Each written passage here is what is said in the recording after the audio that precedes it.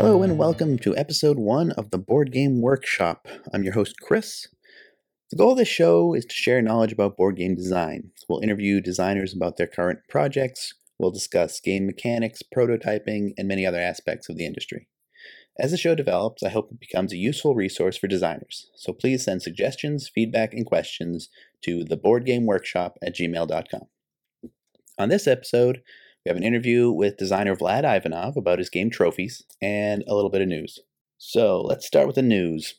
There's a couple game design contests going on right now. Cardboard Edison Award. The deadline for entries are January 31st. So if you're listening to this quickly, you have about 2 weeks to get anything in for that. The Game Crafter's running 2 contests right now. They have a trick-taking contest that the deadline is March 6th, and a big box contest, which the deadline is June 5th, so a lot more time for those. I've done a Game Crafter contest in the past, and I think it's a really good way to help focus your design, and they usually have component limits and price limits, so it really pushes you to design in a box, which I think is nice. And also, Monsters in the Elevator by Jason Weiser. It's a finalist in the Hasbro's Next Great Family Game contest, so you can go check that out on Indiegogo. And as of this recording, there are still a few early bird copies left for only $10. And we hope to have Jason on a future episode so he can talk about that process. If you have any news you'd like me to talk about, game contests, cons, events, anything going on, email me at theboardgameworkshop@gmail.com and I'll try and get in a future episode. All right, so let's go to our interview. I'm here with Vlad Ivanov, and we're going to be talking about his game trophies. So, Vlad, let's start with how did you get into board games, and then what got you started designing? Well, I get into board games pretty late. I pretty much never played board games till I was like 33. And what happened, I moved to Wisconsin for a new job, and I didn't know anyone there. So one of my colleagues, he was big board game fan. He was this like typical nerd, which you can see like on show like Big Bang Theory. And he was big fan of board games, and he needed people to play. So he invited me on Sunday, and we played. And it was terrible. I was absolutely lost. He was big fan of this complicated, meaty board game. Just to give you an idea, it was like 10 rounds board game, and on round 5, I was like, can I do this? No. Can I do this? No. Can I do this? Yes. But it's really not beneficial. I don't care. Let me just do this. So it was interesting experience, and I think the only reason why I continued to play board games because I was just bored and had nothing to do that time. But after a few rounds, I get better in this, and kind of I realize that, if you generally play many board games, you kind of easier to learn new one. And then it was second disappointment because I realized that actually they're not that complicated, right? I mean, there is repeated mechanics, that's if you learn kind of some basic ideas, you're pretty much good and you know what to expect. So at that point I said, well, him, but also myself, that I can probably come up with some board game that doesn't have 20 pages rule, but it will be still strategic and interesting to play. And that's pretty much how I get into the design. Cool. Yeah, they are fun and a good way to meet people, so definitely, if I moved somewhere new, I would go to board games first. So let's start with what gave you the idea for trophies? Where did it start?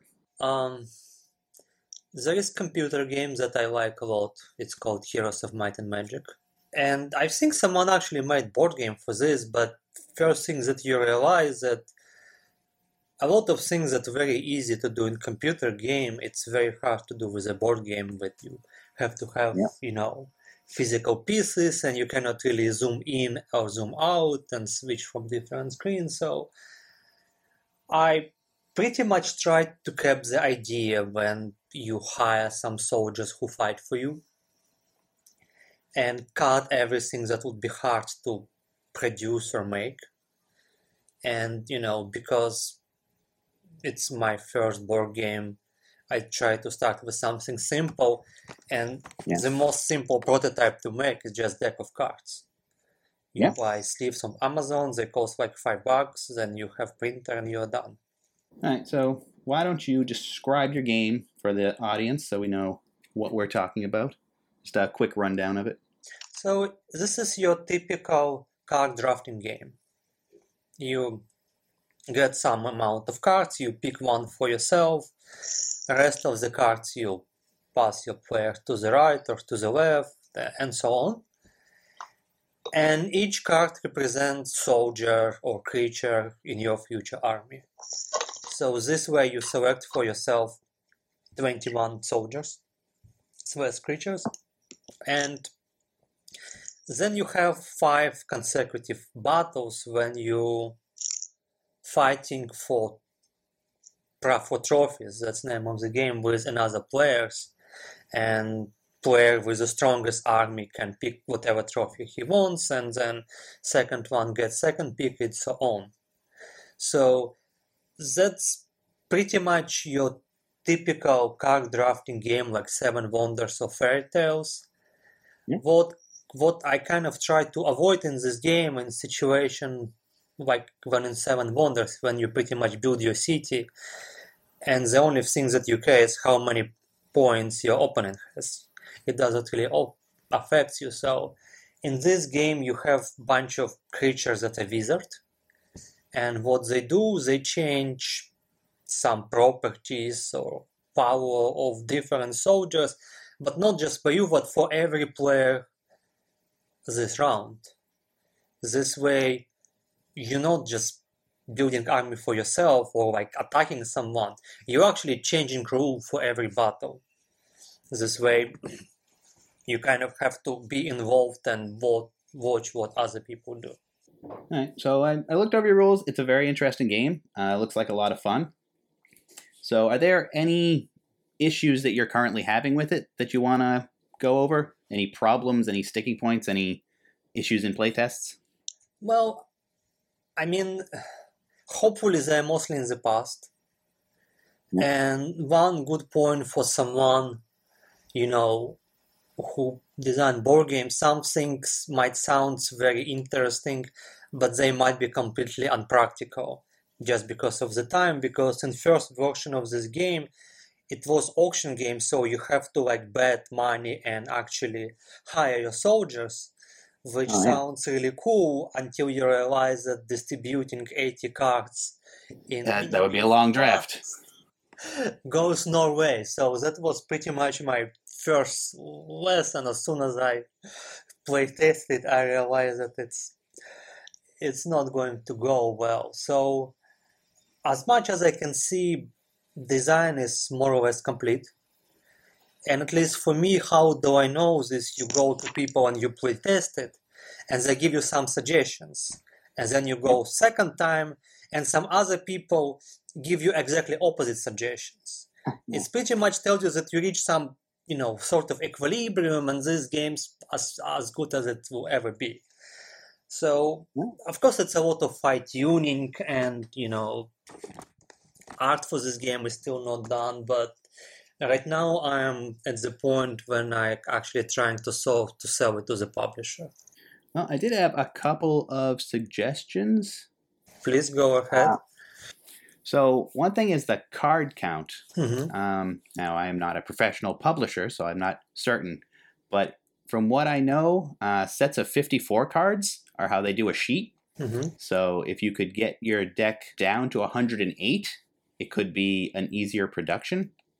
I know that's not always easy, but buying a whole extra sheet can really shift the price, so something to consider. And I noticed in your rules, I don't know if this is still how it plays, but you had different setups for 3, 4, or 5 players, like different numbers of cards.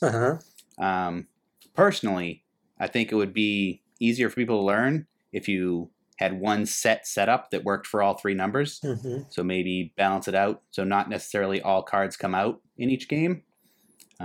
Just a shorter rule book usually makes people less frightened of a game. Yeah, that's a good suggestion. About Oh, number of cards, well, hopefully I will leave it to the publisher and they will figure out. I yeah, mean, yeah, certainly game is flexible enough that you can increase or decrease yeah, number of cards without sacrificing any important part. And about 3 and 4 and 5 players, it's pretty much what I was trying to do. I had 80 cards and I tried to be practical and yeah, yeah, don't change number of cards involved per number of players because otherwise it would be just more expensive. yeah, yeah. But again, since I never published anything in my life, I have no idea if it's really worthy, you know, how much it will actually affect cost. Yeah, I mean, it's definitely all learning at this point. But I like how the wizards interact with everything, and like it seems like a lot of interesting stuff. The the other thing was you do all the drafting and then you do the battles. Hmm. It seems like it might be more interesting if you did a draft and a battle, a draft and a battle. So there's a little bit revealed each time. Yeah, that's something that people discuss a lot. Some people suggest what you suggest, some people kind of do it this way. Frankly saying, when you design it, just easier to separate it into stage. Yeah, yeah, Another thing that big part of the game that you have your army and you don't really want to spend it in first battle. true, true. So in a way it's auction game because in reality you probably can spend a little bit more soldiers and get first trophy. Question, Yeah. how long it will bring you. But yeah, that's another idea that's needs to be tested or tried at some point. So you already mentioned you're going to start looking for a publisher for this. So your plans not to do a Kickstarter, but you want to find a publisher to take it over and run with it. Yeah, as I learned, there is board game makers group in Boston, and I would Yeah, certainly recommend it because not only they play test, they have seminars, so you can just listen to publisher or to artist. And what was very decisive for me, just price, how much art would cost for this kind of game. yeah, that's usually the big hurdle. So, and at least other expenses you kind of pay per card or per set, but art is just chunk of money that you have to spend right away before you even like hope to sell at least one version. Yeah, So I would rather leave it for publishers. Another thing that I mentioned, many people who design board games, they do it kind of group, so it's easy for them test. One of them is designer, another is artist.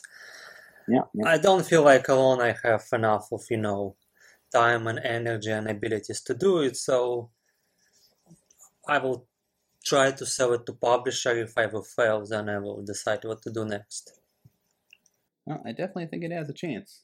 But I mean, it's from my limited experience, I can tell you that it's kind of uphill battle oh, definitely. because you very soon you realize that they get a lot of emails, and it's for them it's like you're just another guy. It's kind of Yeah. hard. I mean, another thing to look into is contests. I've had a bit of luck myself with different things. I know Cardboard Edison has a contest. Games are due January 31st. I don't know if you've heard about that one yet. I heard, yes, and well, so situation right now is that one of the publisher kind of expressed some sort of interest. Oh, that's cool. So, I mean, in a way, they ask for essentially prototype. So I will wait what they tell me, and Yeah. depending on this, I will either participate in this board game contents or just give it to them and say, "Hey guys, do what you Oh, want." that's awesome. Best of luck on that. I know the waiting can be terrible. Yeah, I mean, one thing that realize that you have to be patient. Yep. These guys, especially now, it's Christmas, New Year. Yep. You lose basically a whole month. They're rushing, to finish games for the market. So I'm certainly not the first priority right now. Yeah. All right. So, do you have any upcoming things you want to promote? Going to any cons to show off your game or anything? Or looking for playtesters? Any other games? Anything you want to promote? I just moved to Connecticut, so I cannot drive to Boston because it's 2 hours, so it's too much for playtesting. So I am in desperate need for some playtests. There is game designer group in New Haven, but when last time I was there, it was like 3 people, and one of them left like in 30 minutes. So playtesters are It's tough to important. get groups together. Yes, I'm being maybe a little bit naive and hopeful, but I start designing my second game. So, if that's going well, I will maybe use this content that you just mentioned for that one.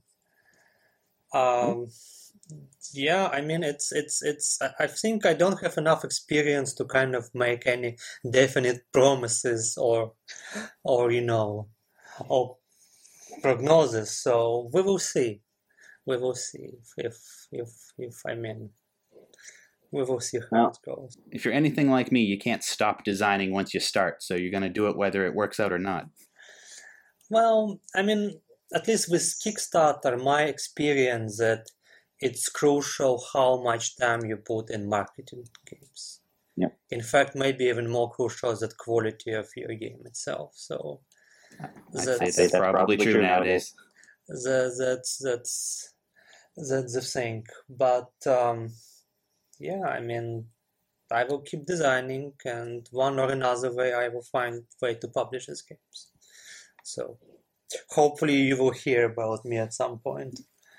Cool. Well, best of luck with that. Thank So you. if anything does happen with this or anything else, drop me a line and I'll put it in the news of future episodes, assuming this show continues. And if anyone wants to get in touch with you, you want to give out Twitter or Facebook or anything, if anyone online wants to talk to you? Just, well, you can look me on Facebook. I don't have a Twitter, but I don't know. I don't know how wise it to give it my email, but let's assume. Up to you. Let's assume no one, unless no one will send me something inappropriate. It's Vlad Ivanov 78 at Gmail. So it's just my first name, my last name, and 78.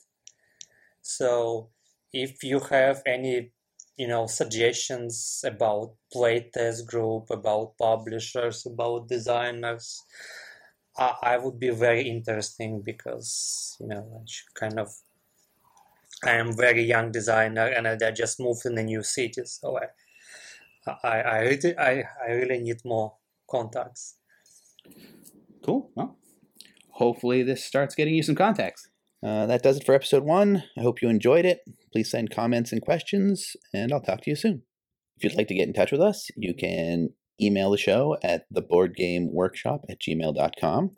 You can check out the website for show notes and links to things I talked about at theboardgameworkshop.com. You can check out our Facebook page, facebook.com/theboardgameworkshop. You can find the show on Twitter at the BG Workshop. And you can find me on Twitter at BlueCubeBGS.